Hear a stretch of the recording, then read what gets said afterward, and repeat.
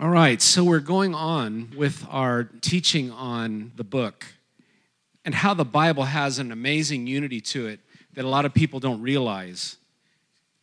The best commentary on the Bible is the Bible. And if we took time to read it, we would find that it, in a profound way, agrees with itself and is in unity with itself. And when you think about that for a moment, on how that could be possible, if you consider over a period of 1,600 years, get that number, 1,600 years, that's 16 centuries straight, with 40 different authors at different languages, times of world history, cultural surroundings. How could a book be written over that much time by that many diverse people, create a document that is in such unity with itself, and that these people do not have discrepancies and disagreements with what these things mean, what God is saying, what the truth of the Scripture is telling the world? There is no discrepancy. And I began to read the Bible as a new Christian, and I was shocked at how much what is said over here in the beginning is also said somewhere in the middle and out here at the end. And I would be reading along, and I'd think, wait a minute, that's somewhere else in the Bible. And back in the day when we didn't have smartphones and we had big, thick books, you had to have a very large desk, and you had all these books on the table to get down to the bottom of what you suspected might be in your Bible. And we were really reading the Bible then. I mean, I'm telling you, you went to church with a big Bible, and you came home and you had a big stack of books, where now it's, I have like a 10,000 volume library in my smartphone. Your average person is not used to reading books and studying books, is the point I'm trying to make. It's all in our hand. And depending on how you use that, actually could be greatly to your advantage. And this is what I mean. I love the fact that on my iPad, I have a 10,000 volume library. Because to be honest, to go all the way down to the library and get the card catalog out and walk all those aisles of books was really cool, I guess. But having it right there, oh man, can we learn. I've got Greek and Hebrew and all this stuff going on here. Oh, man, I could just stare at this for hours because there's this endless chain of connectivity. I would really encourage you all to get a Bible app called Olive Tree. Get Olive Tree, and then you'd be surprised how many free commentaries are available. For example, I believe Matthew Henry is free. That is a really easy to understand commentary, and there are certain apps you can get, or let me say this, book upgrades inside the app that will give you a Strong's exhaustive Hebrew and Greek translation. So this means if you put your fingertip on a word, the Greek rendering will come up and give you Greek definitions or Hebrew definitions. And I think that's like $25 or $30. And so I know that sounds like a lot of money to spend, but you'd be surprised how much you would use it if you had it. And then there are some other commentaries worth mentioning. For the Old Testament, there's an old German commentary called Keil and Delitzsch.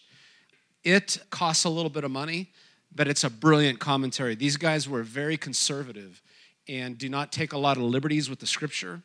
And they helped me understand the unity of the Bible as I began to read these commentaries. And so I would encourage you that you don't have to go down to the library anymore or have a big stack of books on your desk. Right there on your laptop, your iPad, or your phone, you could get after studying right now and learn amazing things. Sometimes I'm astonished the information available about God. So tonight we're talking about unity. So I want to start off with this. There are 66 books in the whole Bible. 27 New Testament books, 39 Old Testament books, 40 authors, 1,600 years. One more time. 66 books, 27 New Testament books, 39 Old Testament books, 40 different authors, 1,600 years. All with the same mind, speaking out of the same unity. So our handout says that from beginning to end, it all fits together. The Scripture explains and clarifies the Scripture. When I said a few moments ago that the best commentary on the Bible is the Bible, Oftentimes when we're reading something in the New Testament, there is a whole catalog of information in the Old Testament that is the foundation of the New Testament statement. When you were reading, say, something that was written by Paul, and he talks about the church being like a temple or being like a building, being built together. Well, where is he getting that metaphor? Well, if you go back and look at 2 Chronicles 7 and how a temple was built, and it was the dwelling place of God, and the power of God fell like fire and lit the offering on fire, and smoke came in and filled the house, and the glory of God was there and knocked all the priests on their face. There's a whole catalog of information to say, oh, that's what the day of Pentecost was about. Oh, that's what the end of Ephesians chapter 2 is about, when the Bible says we are all being built together into a spiritual house to be the dwelling place of God in the Spirit. Oh, that's what that means. And all of a sudden, what could look like a very odd statement actually comes together because there's tons of imagery laying the foundation, interpreting that for you. The ability to do that makes reading the Bible very different, because what we see is the exhaustive mind of God working in many places, especially when you're new to this. My mom and I are a little crazy. We'll just put that as a disclaimer. But when we were new in the things of God, and by new, I don't mean 2 weeks. I mean like the first 5 years of our Christianity, we would just sit at a table with our Bibles. Remember, no devices, no computers. And we would just sit there with our Bibles and say, did you know the Bible says this? Oh, wait, I was reading that over here. And sometimes we were so crazy, we would be up till the sun came up. We'd be up all night comparing notes while my poor wife was wondering where I was. And what are you doing? Have you been with your mother again? I have. And so, it's like someone has to get up with the children in the morning, Tom. So my wife was really good to me. She has more reward in heaven than I do. But what was going on there is that something was burning in us that said the Bible's speaking to us in many places at once. And it's like this confirms this, and then this speaks of that. And I was reading this, and the Lord reminded me of this passage. And all of a sudden, the Bible is this amazing field of revelation, and you start moving through it. And the more you do that, the more you read it, and the more the Lord brings the understanding to you, and brings light to you, and brings grace to you, the vast size of God's revelation, and yet the intricate continuity is shocking. And it amazes me how God intended to say things and took great care to make sure that they were said to exactly represent his mind and his will. So God gave us a complete book, and we cannot know the whole story, let alone discover the mysteries by reading or even studying in depth passages in isolation. Did you see that statement there? And I just want to say something else about isolation, though this is not in the passage. The Bible says that know this, that no matter of scripture, of prophecy, is a matter of one's own interpretation. No scripture of prophecy is a matter of one's own interpretation. So not only do we not read the texts in isolation, but we also don't read the book in isolation, making it say what we want it to say. One thing I love about walking with other men and women of God, especially ones that know the scripture, is the ability to talk about the Bible in such a way where we help sharpen and clarify one another on what the scripture is really saying, and we don't get off in a corner with our own version of it. This is where a lot of bad things happen, and they get in disunity with the scripture. So the themes of scripture are consistent, telling one story from beginning to end. I'm just going to take a shot at that and say this. The story it's telling is God's love and mercy and plan for man, man's fall from that love and grace and falling into sin, and then God working humans back into relationship with him, culminating in the Son of God coming to the earth, giving his life, being raised from the dead, so that we could enter into relationship with him, and then there would be a people that loved him and knew him and worshiped him until he returned, and then set man back into the original place he had given him in the beginning. That's a perfect unity. We start at a place and we end at a place, and the journey along the way has God's work all through it. It's one unified book, one story from beginning to end. So let's just take a look at this for a moment. In the book of Genesis, the book begins with eternity, saying that the Spirit of God was hovering over the earth, and there was in deep darkness, and the eternal presence of God moved on the world and then generated its reality. Where does it end? In the book of Revelation, we end in eternity with God in perfection, in worship to Him, forevermore to be with the Lord. Man was made righteous in the beginning. At least he was born without sin. And we will be living in eternity right with God. Where it begins, it ends. Night and day. The book of Revelation, no more night. Beginning, the book of Genesis, there's trees. 2 trees in the garden in Genesis, 1 tree in the book of Revelation. The Garden of Eden in Genesis, the probationary place God created for man to live in, to see what he would do. And the ending, the book of Revelation, the heavenly city, the garden city. In the beginning, there's the heaven and the earth. In the ending, there's a new heaven and earth.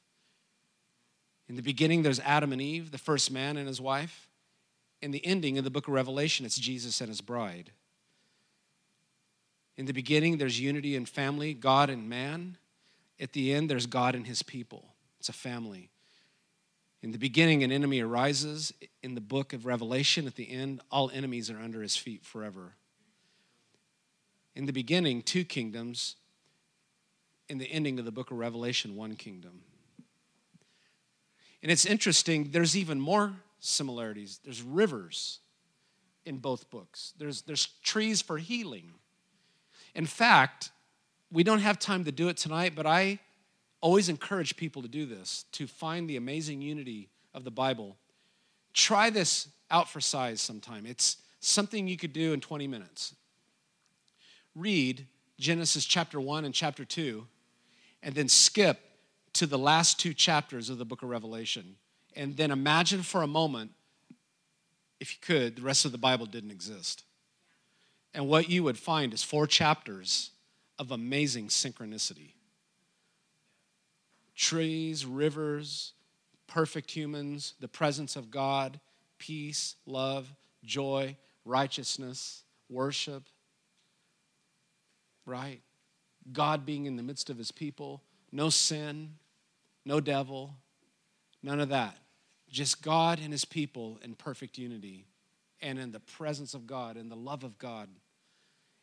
And the rest of that, after Genesis 2, starting in chapter 3, all the way up to the end of Revelation, before we get into the garden passages, is sin and God's work to get us out of it and to get us back to him so that those last 2 chapters could be real. How many of you are grateful to God that he sent his son to get you out of that? There is a great harmony, this isn't in your notes, on how the books are built. In the books of the Old Testament,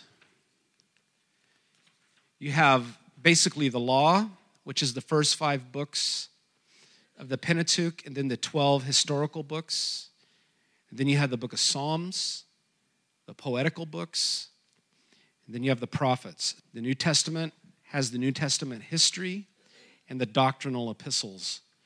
And somehow, each book, the Old Testament and the New Testament, the books of the Old Testament and the books of the New Testament lay out its beginning and the journey to the end. They both do the same thing. We start off with the beginning of Jesus Christ. In the beginning was the Word of God. And we end with his death and resurrection and go into the book of Acts and the history of how the church got started. And then the 22 doctrinal epistles lay out the process, just like it did in the books of the prophets. It's like the letters are being written to people on how to live. There's a harmony there. There's a unity of thought in God's purpose. It's a beautiful thing. So the new is the old explained. The old is the new expanded. The new is the old enfolded. The old is the new unfolded. The new is in the old concealed. The old is in the new revealed. Did you know that every book of the Old Testament has something to say about Jesus Christ coming? There is some kind of reference about Jesus in every single book. Can you think of that? Right? Who is he in all these books? In Genesis, who is he? He's the great creator and the redeemer.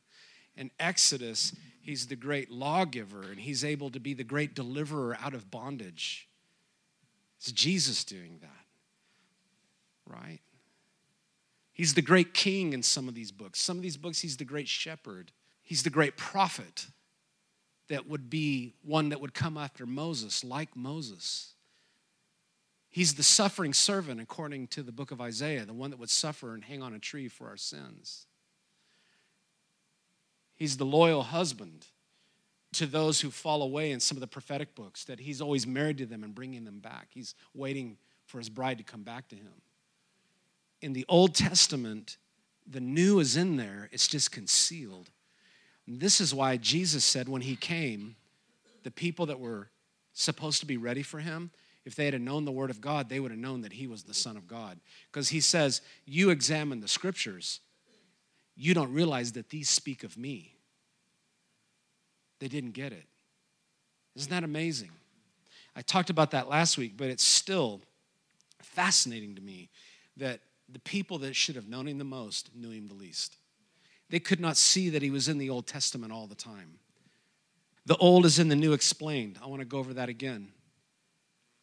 There are so many things in the Old Testament that if you leave it where it is, it seems to be unfulfilled, unfinished.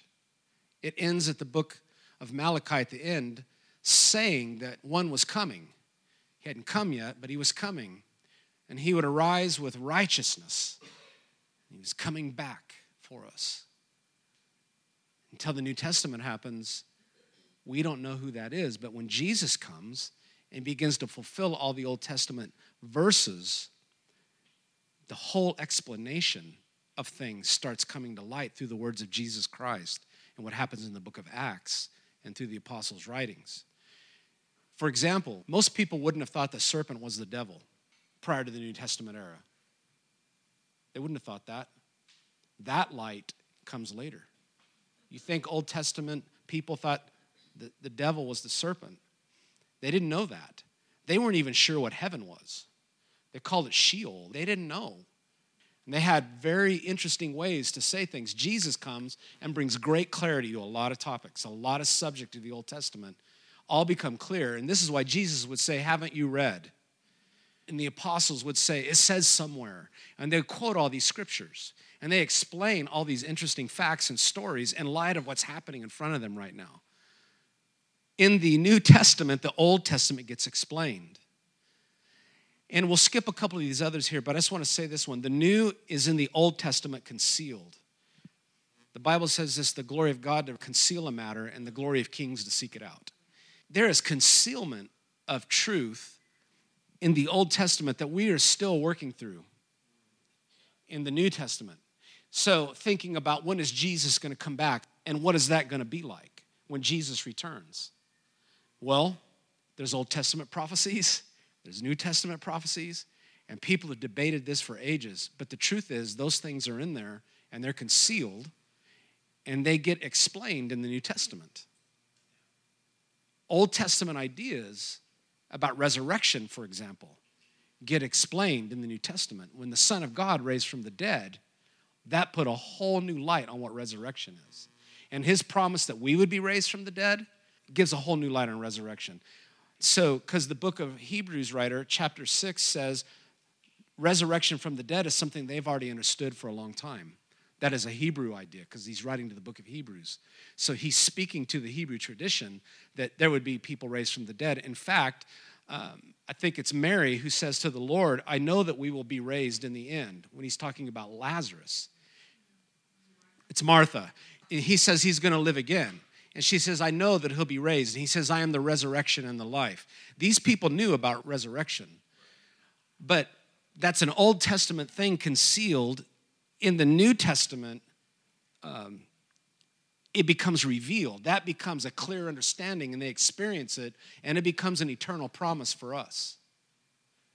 And so when we say we believe something, it isn't because Bread of Life has a doctrine. When we say we're going to make sure that we live a certain way, and there will be no shortcuts on that way. Where are we getting the authority to say such statements? The Word of God. And the Word of God, and I don't mean by the Word of God little weird statements that we pulled out of somewhere to make an idea out of. I mean volumes of truth agreeing with itself, saying the same thing over and over again with great power, both in the Old Testament and the New Testament, so that what it says is the truth is not a matter of my opinion. It's not a matter of what I think it says. It's not a matter of what I want it to say to suit my situation. Everyone in here needs to understand that we don't come to this party with an agenda, with something that we want to be true because we want it to be true, and therefore we have this version of Christianity. It is founded on a 1,600-year-old writing inspired by God, laid in 66 books through 40 different authors, where God took painstaking care to make sure that he said to man exactly what he wanted to say in both the Old Testament and the New Testament, and that we know that it was him speaking because how they are concealed in one another and revealed in one another and carry an incredible unity. They speak with power. And as that gets into our hearts, we begin to be convinced of God's word. And out of that place, we live and we see the world through a lens of the Scripture. Everybody in here has a view of the world. It's called your worldview. You have a view of the world. And the thing is what is the window you're looking through to view the world? Do we see it through our political ticket? Do we see it through our race? Do we see it through our culture? Do we see it through our life experience? Do we see it through our gifts and talents?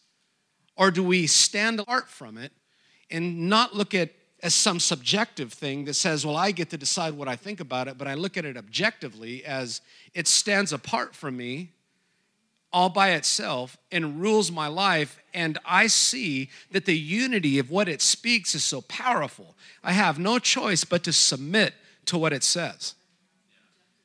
We're in something right here that I just want to stay on this for a few more minutes, because here's the point. If I say, well, knowing the Word of God isn't that important, and whether it's in unity or not, doesn't really matter. I'm just enjoying the food and being around everyone. That is a great place to begin. It's great to begin with the food and the relationships and the being the love and the presence of God. But I want to encourage you, you will not be able to face the trials of life, and you will not be able to stand the fight that's coming to take away your life without the Word of God living in you. And if I don't see the incredible compact unity of it, it will not carry me, because the Scripture will speak to me over and over again the same truth and put strength in my heart to stand before God and say, I believe God. The Bible says, the Bible says, the Bible says, the Bible says, and be able to refute sin and be able to refute the devil and darkness coming upon my life. There were seasons, I should dig this song out. There was this time in my life where I found this song where these wonderful singers came out with this song, and they sang who Jesus was in every book of the Bible. And they just declared who he was in 66 books. That's what the song was. And I used to just stand there in the presence of God and listening to that song, because each one of those explained how he was the great healer, how he was the servant, how he was the prophet, how he was the great lion, how he was the king, and how he loved us. And it was overwhelming. And if you let this live in your heart and you think about this enough, it'll start working in you, where what you think about all day will be the Word of God. This may sound strange, but it is possible to have fellowship with God all day with the Word of God in your heart. Just constantly meditating on it. To ruminate the Word of God, making a turn, like a slow 3D turn in your mind. Just revolving it around in your mind and thinking about it and seeing it from every angle. And to slowly process and to consider what it says. And to find the joy of searching it out and seeing the power in its unity. Something that's important to note here is Jesus himself confirmed the writings of the Old Testament. He said they were inspired by God. Did you know that? Jesus fully believed the Old Testament was without error. The apostles endorsed the Old Testament. None of them thought it was flawed. So 400 years after the last book is written, everyone in the New Testament that had anything to say was getting all their inspiration from the Old Testament. Historical records provide much proof of the credibility of the Scripture's unity. The many names mentioned in the Scriptures are also mentioned in ancient historical records of other nations, claiming these two are connected. Old Testament and New Testament are connected. We're scratching the surface, but I'm putting things in the room to give us to think about. When I take up my Bible on Sunday morning and I come to church with it, I need to look at it differently. I need to carry it differently. I need to pick it up and read it differently. It's not this, what is this odd book? This interesting thing, what is this thing? No. It's a lot more than that. I think that's good.